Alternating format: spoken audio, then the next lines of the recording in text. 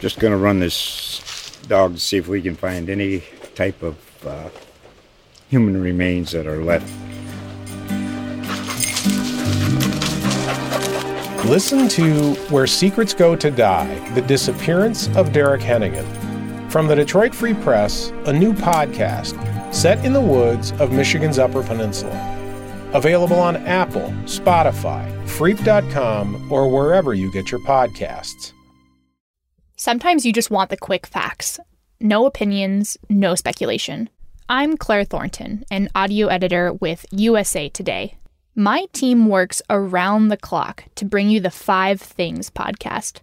Every morning, me and my co-host Taylor Wilson help you know what to keep an eye out for that day. We always have a fresh mix of stories, from politics to entertainment to sports, covering all parts of the country.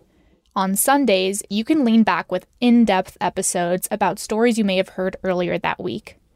Go to Apple Podcasts, Spotify, or wherever you get your favorite shows and start listening to 5 Things today.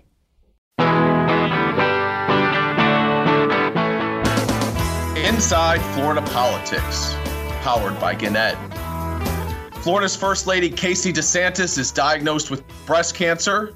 The battle over school district mask mandates continues, and the reaction from Florida lawmakers as the federal government gets closer to defaulting on the national debt next week. Hello, I'm Sarasota Herald Tribune political editor Zac Anderson, and those are some of the stories I'll be discussing today with Gannett State Capitol reporter John Kennedy and Palm Beach Post politics editor Antonio Fins. But first, that music means it's time for some numbers. Gentlemen, we're all back. The band's back together here. Did you bring some numbers? Yeah, Zach, my number is 372,000. It's a big one. And for those who listen to the show, it may be a kind of familiar one. How about you, Antonio? Yeah, I'm going to go at 44. Not too familiar, but the reason will be very familiar. All right. And I'm going to go with a simple dozen here. That's 12 for me, 44 for Antonio, and 372,000 for John. Remember those numbers, folks. We'll tell you what they mean in Florida politics at the end of the show. Well, there was an outpouring of support for the DeSantis family from across the political spectrum this week after the governor's office announced that Casey DeSantis has breast cancer.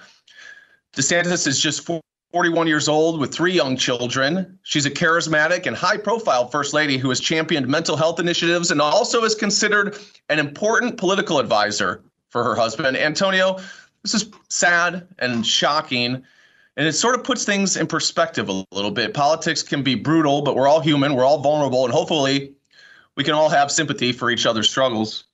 Yeah, absolutely, Zach. And that actually was the first thing I thought of when I saw the announcement from the governor's office. I hope and pray that Florida's first lady has a speedy and complete recovery, because the first thing I thought about was her and the DeSantis family. I remember seeing her at an event at Mar-a-Lago in February 2020, just before she gave birth to their 3rd child. And I remember seeing the occasional photos of her and the young children, most recently down here at a sea turtle event at Loggerhead Marine, where she attended with, I believe it was their oldest child.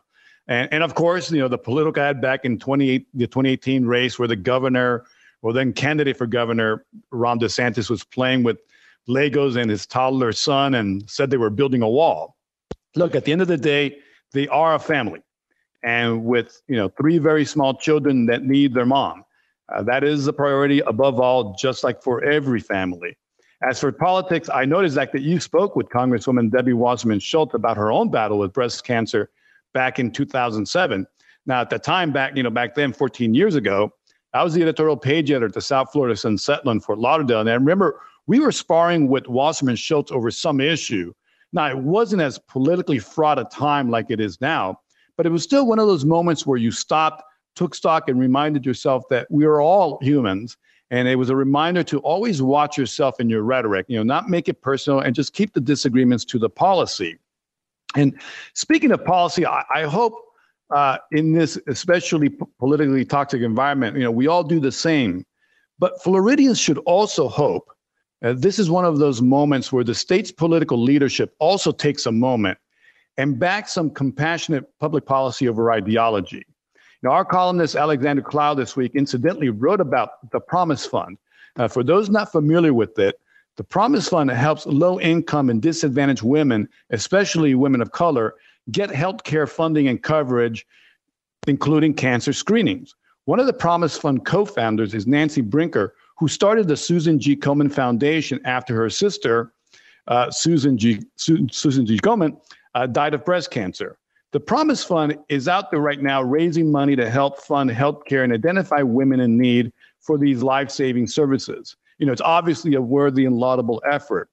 But that effort to provide low-income women, in fact, people, all sorts of people, with potentially life-saving healthcare coverage would be improved if Governor DeSantis and the legislature were to agree to expand Medicaid coverage. The money from the federal government is there. Just like Casey DeSantis, there are women we have not heard about who are battling this breast cancer. And many of them do not have the means to fight the disease. Expanding Medicaid would go a long way to help those without the resources. Let's all pray for Casey DeSantis, but let's also give everyone a chance to be a survivor too. Yeah, and one thing that's notable is that Casey DeSantis is pretty young. I mean, she is just past the age where they even start to recommend mammogram screenings. Hopefully she caught it early, but I think her going public like this might encourage other younger women to go out and get those screenings. As you mentioned, I did talk to Congresswoman Debbie Wasserman Schultz, and she kept her diagnosis private for more than a year, and she had some personal reasons and some professional reasons that she wanted to keep it to herself. And everybody's different. Everybody experiences these things differently, and what works for one person doesn't necessarily work for the next person. But Casey DeSantis has chosen to be public about this. My colleague Jim Rostica talked to former Florida Supreme Court Justice Barbara Pariente, who also was very public about her diagnosis and was even on the bench after she had lost her hair to chemo, and out there trying to continue her work. And Debbie Wasserman Schultz said that she admired Casey DeSantis for going public with this and serving as hopefully as an example for women to take their breast health seriously and get these screenings. And she mentioned that women are often caregivers and they put other people's health ahead of their own. But in situations like this, you really have to be on top of these things. And hopefully, this is a terrible situation for the DeSantis family, but maybe some good can come out of it if she can serve it as example to others. Well, even as the governor was dealing with the terrible news about his wife, he continued to grapple with some big issues impacting the state, including the ongoing school mask debate. The Florida Board of Education is meeting today to discuss penalties against school districts that adopted mask mandates in defiance of the governor. John, the Delta wave is winding down, and some districts such as Sarasota have actually dropped their mask mandate, but the governor's administration isn't backing off from trying to make an example out of these districts. Is this partly about sending a message in case there are future waves and future inclination to do these mask mandates? Yeah, it's clear that the DeSantis administration, through the State Board of Education, which is totally in his camp, they want no wiggle room left on mask policies.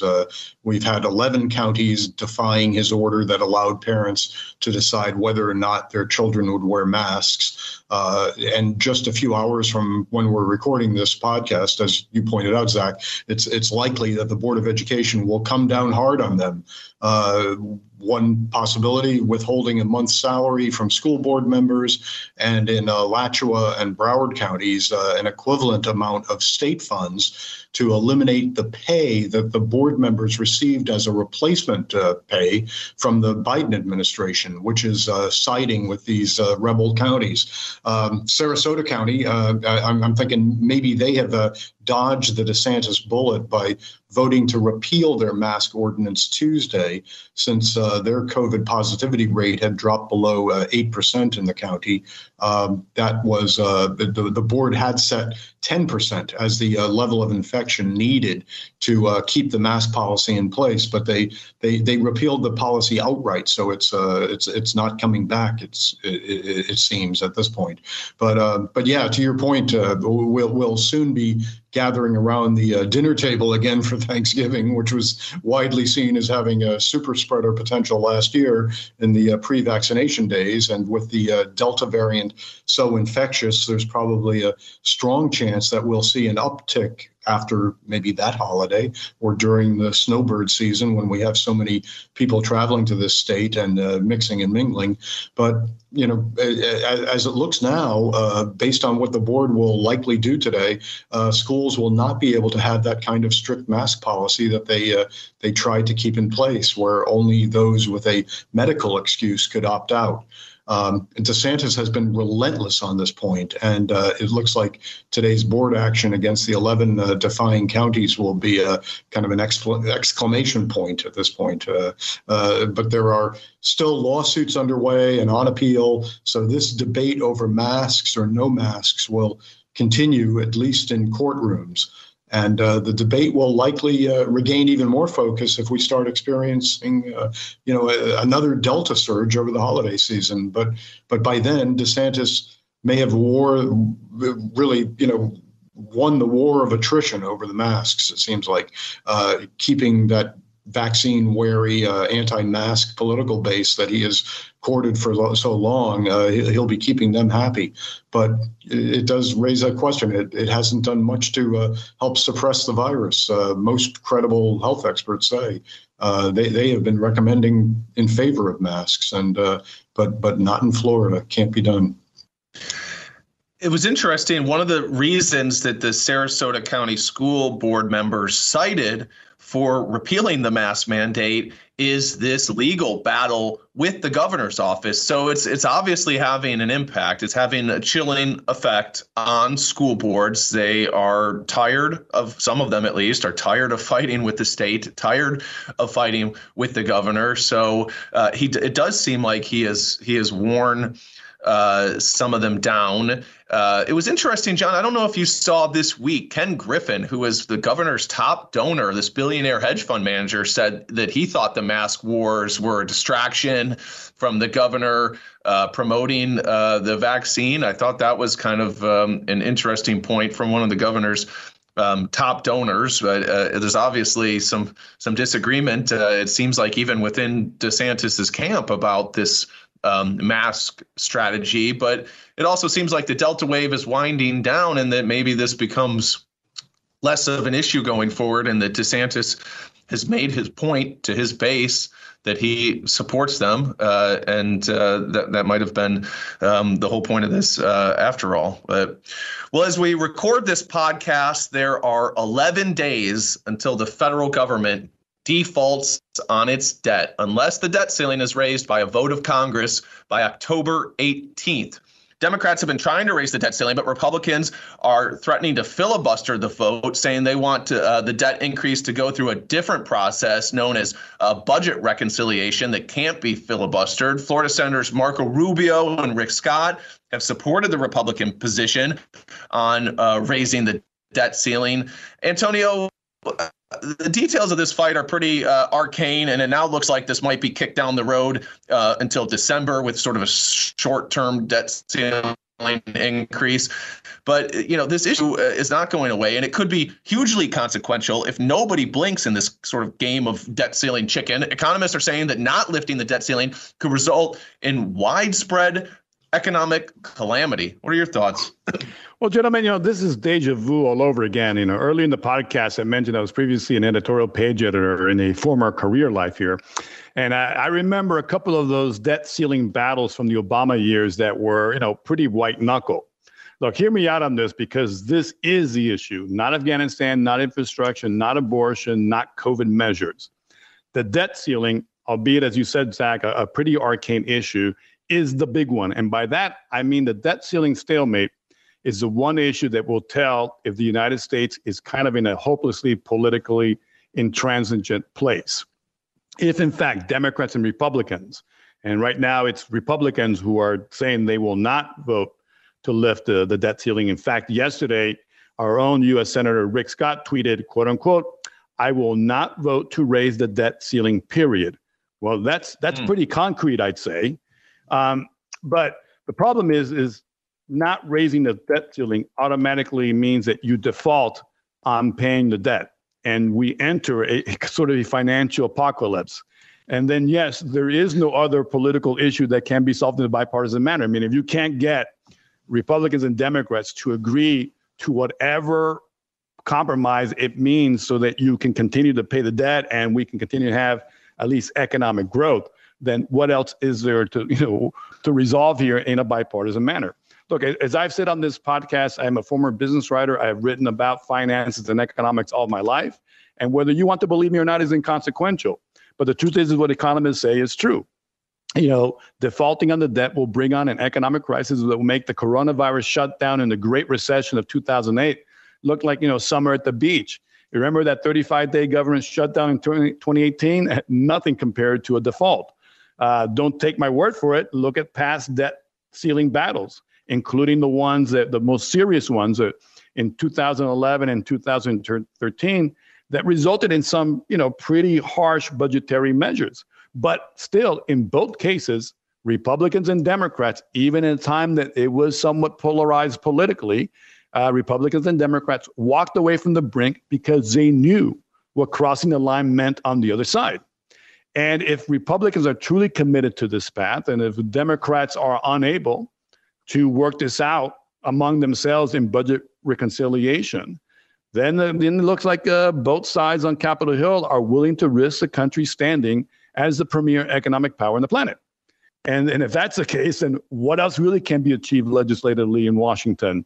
Look, coupled with the January 6th insurrection and attempted coup to end democracy as we know it in the U.S., a debt default will kind of be an economic bookend to what has been the political tragedy that has largely been 2021. What do you think of Marco Rubio and Rick Scott's position on this, and that basically saying we're not going to vote for this? The Democrats have to figure it out. I mean, they've been criticized, especially from the left, as sort of playing games with the country's financial stability. But it's not just Republicans who have done this over the years. Democrats have tried to use the debt ceiling, to the need to raise the debt ceiling to try and extract some kind of political advantage. Do you think Rick Scott and Marco Rubio are out of bounds on this? Well, here's the thing. I think they both clearly know what's at risk. And part of this is, sort of negotiating leverage. The problem is that they have the danger for all of us here is that Republicans are sort of putting themselves in a box without a way out. What they're basically saying is, Democrats, you can do this on your own through budget reconciliation. But they must also know that the Democratic, quote unquote, the 50-50 Democratic majority in the Senate that is a Democratic majority simply because the Vice President Kamala Harris is a Democrat, which gives them the 51 votes. That majority itself is a bit fractious. And there are two votes in the U.S. Senate, Joe Manchin of West Virginia and Kristen Sinema of Arizona, that are, they're not solidly Democratic on this question of finances and budgets. And we've seen that in the whole infrastructure debate. So what you're doing as a Republicans is you're kind of kicking the can to the Democrats, thinking that in the end, they're going to have to come through. Otherwise, they're going to get blamed. The problem is that if we end up defaulting on the debt and we end up in an economic crisis, it's the entire country, and they're not going to be faultless. And in that scenario, like what Rick Scott said yesterday on Twitter, I will not vote to lift the debt ceiling, period. You're boxing yourselves in the corner that if the Democrats, no pun intended, but if the Democrats default, then you're all in the same boat. So they know better. They know exactly what's at risk. And they know better. But I think the rest of us should be kind of concerned that one team on the side of the aisle in the U.S. Senate has kind of boxed themselves into a political position that they may find themselves very difficult to extract themselves from, and are counting on the other side to basically, avoid Armageddon, but a side that, their numbers are not solid either. Well, you have to think that this is serious enough that they'll figure it out in the end, but who knows? As you said, Antonio, they always have. They always have. But the problem is that what may be a little different this time is that positions in the past didn't get so hard that you couldn't find a saving way out. And I'm worrying that that's not happening this time. Well, as you said, this could be a litmus test for how broken Washington really is, sadly. John, we'll move on to some numbers here. John, you want to tell us about your number? Yeah, Zach, my number, 372,000. Well, that's the vote margin that former President Donald Trump carried Florida by in this last election. He carried the biggest swing state in the nation, Florida, but he lost the President Biden in the Electoral College and also by 7 million popular votes. But anyone who has been unable to avoid the resurgence of Trump over the past few months will know that the former president has been crying that the election was rigged with fake votes cast. And despite no evidence of basically anything he said, he's convinced many of his followers that, he was robbed. The state of Arizona completed a months-long audit of its vote, not showing really much substantially, but giving more life to Trump's demands that these audits occur in other states. And it's become an issue now that the Republican gubernatorial candidate in Virginia that was won by Trump, and even in Texas, that was another it was another big win state for Trump, like Florida. But the idea of having audits of those ballots also is being raised. And sure enough, it doesn't take long for all this to come around to Florida. The discussion is beginning here. Never mind that Governor Ron DeSantis, he's one of the former president's most loyal consigliaries. And he said after the Florida election and Trump's victory here that Florida was a model for the nation in its election efficiency and security. Still, here we are almost a year since the election. The Lake County Republican Party has just passed a resolution calling for an audit of Florida's results, claiming that in their resolution, quote, a majority of citizens doubt that the November 3rd, 2020 election was conducted openly and fairly. There's also been legislation filed by a Lake County Republican legislator, the Trump barnacle Anthony Sabatini. That would require an audit as well, but Sabatini is sort of on the outs, even with the Republican establishment in the state. So how far that goes is a big question. Really, all told, where this goes, I don't know. But DeSantis is clearly ready to enact whatever policy that can get him more attention on Fox News. And if the drumbeat for an audit resonates with, within GOP circles outside of Lake County, which there are signs maybe it does. We've seen there's a Collier County Republican State Committee man who is offering DeSantis a $100,000 contribution if he can get 2 hours to speak with him about why he thinks the election in Florida was invalid. So stay tuned. We may soon in Tallahassee be on the hunt for, who knows, China's role in the Florida election and the search for counterfeit mail-in ballots. I've heard a lot of ways to describe Trump acolytes, John, but Trump barnacle is a new one. Barnacle. That's a pretty apt description, though. He does cling pretty closely to Trump. Yeah, well, we could soon be looking for bamboo fibers here in Florida. Stay tuned. Exactly. Antonio, you want to tell us about your number? Well, you know what? Venezuela is not far away, and I believe their communists were behind all of this. So there's a lot of Venezuelans in Florida. Yeah. All right. So here we go. 44% is 44. That's in like 44% of Republicans that want former President Trump to run again in 2024, according to a Pew Research centered survey released this week. Now, I don't know about you, but that number seems low to me. I would have thought it would have been higher. But then again, hey, look, we're in Florida, the Trumpiest state in the country, and that figure certainly would be a lot higher here. Except that I'm going to call attention to a story that Palm Beach Post reporter Chris Prasad wrote this week. He looked at data from the November 2020 election results and found that in Republican strongholds right here in Palm Beach County, Trump's home base, the former president hemorrhaged votes last year. He did far worse in some of these longtime Republican precincts than he did actually in 2016 and that Mitt Romney had done in 2012. And after the January 6th insurrection at the U.S. Capitol, the GOP also lost voter registrations here. Now, before you go, hey, look, Antonio's Chicken Little trying to catch the falling sky, the Florida GOP keeps racking up new registrations across the state, cutting into the Democrats' lead. And as John has reported, Trump political godson Ron DeSantis has amassed a campaign war chest that seems insurmountable. So to paraphrase what state GOP chair Joe Gruters told Chris, what, me worry? In Florida right now, there really doesn't seem to be a reason for Republicans to worry. Nonetheless, 2024 is still a ways off, and that's a lot more time for Republicans to think about moving beyond Trump and take a good look at other options, like DeSantis and South Dakota Governor Kristi Noem.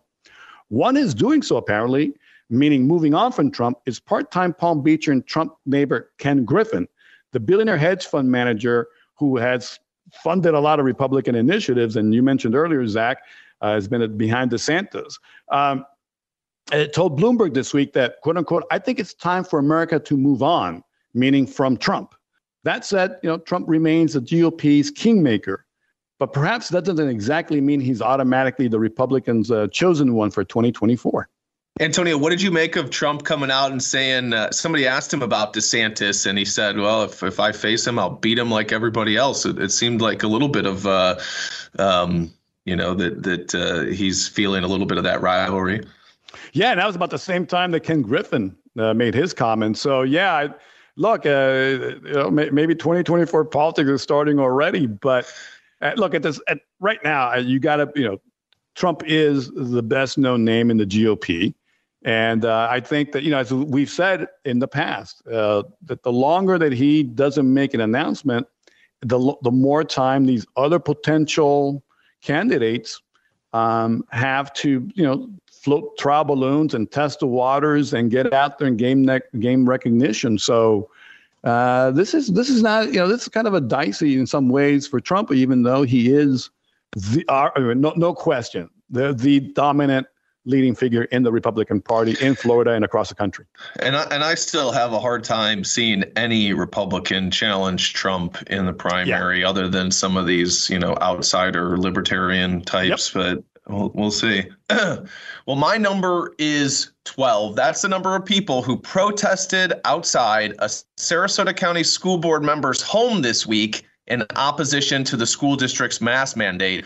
The protesters carried bullhorns and a Trump flag and demanded that the school board member come out and face them for, quote, a redress of grievances. Two people wore T-shirts with the emblem of the Proud Boys, a far-right group that was heavily involved in the January 6th storming of the U.S. Capitol. Targeting a school board member at her home is just another example of how heated the COVID debate has become, especially when it comes to our public school system. The school mask wars have been intense, spawning new groups such as Moms for Liberty and pulling people into politics who may not have paid much attention before. And it appears like some of this debate may die down now that COVID cases are declining. Shortly after the protest outside the school board member's home, the board voted unanimously to abolish the mask mandate because the COVID infection rate in Sarasota is down significantly. But this issue is likely to keep simmering into the 2022 election season when DeSantis says he plans to get involved in school board races. That wraps up another episode of Inside Florida Politics. I want to thank our audio production guru, Chandler Heffley, and thanks to all of you for listening. Stay safe. We're out of here.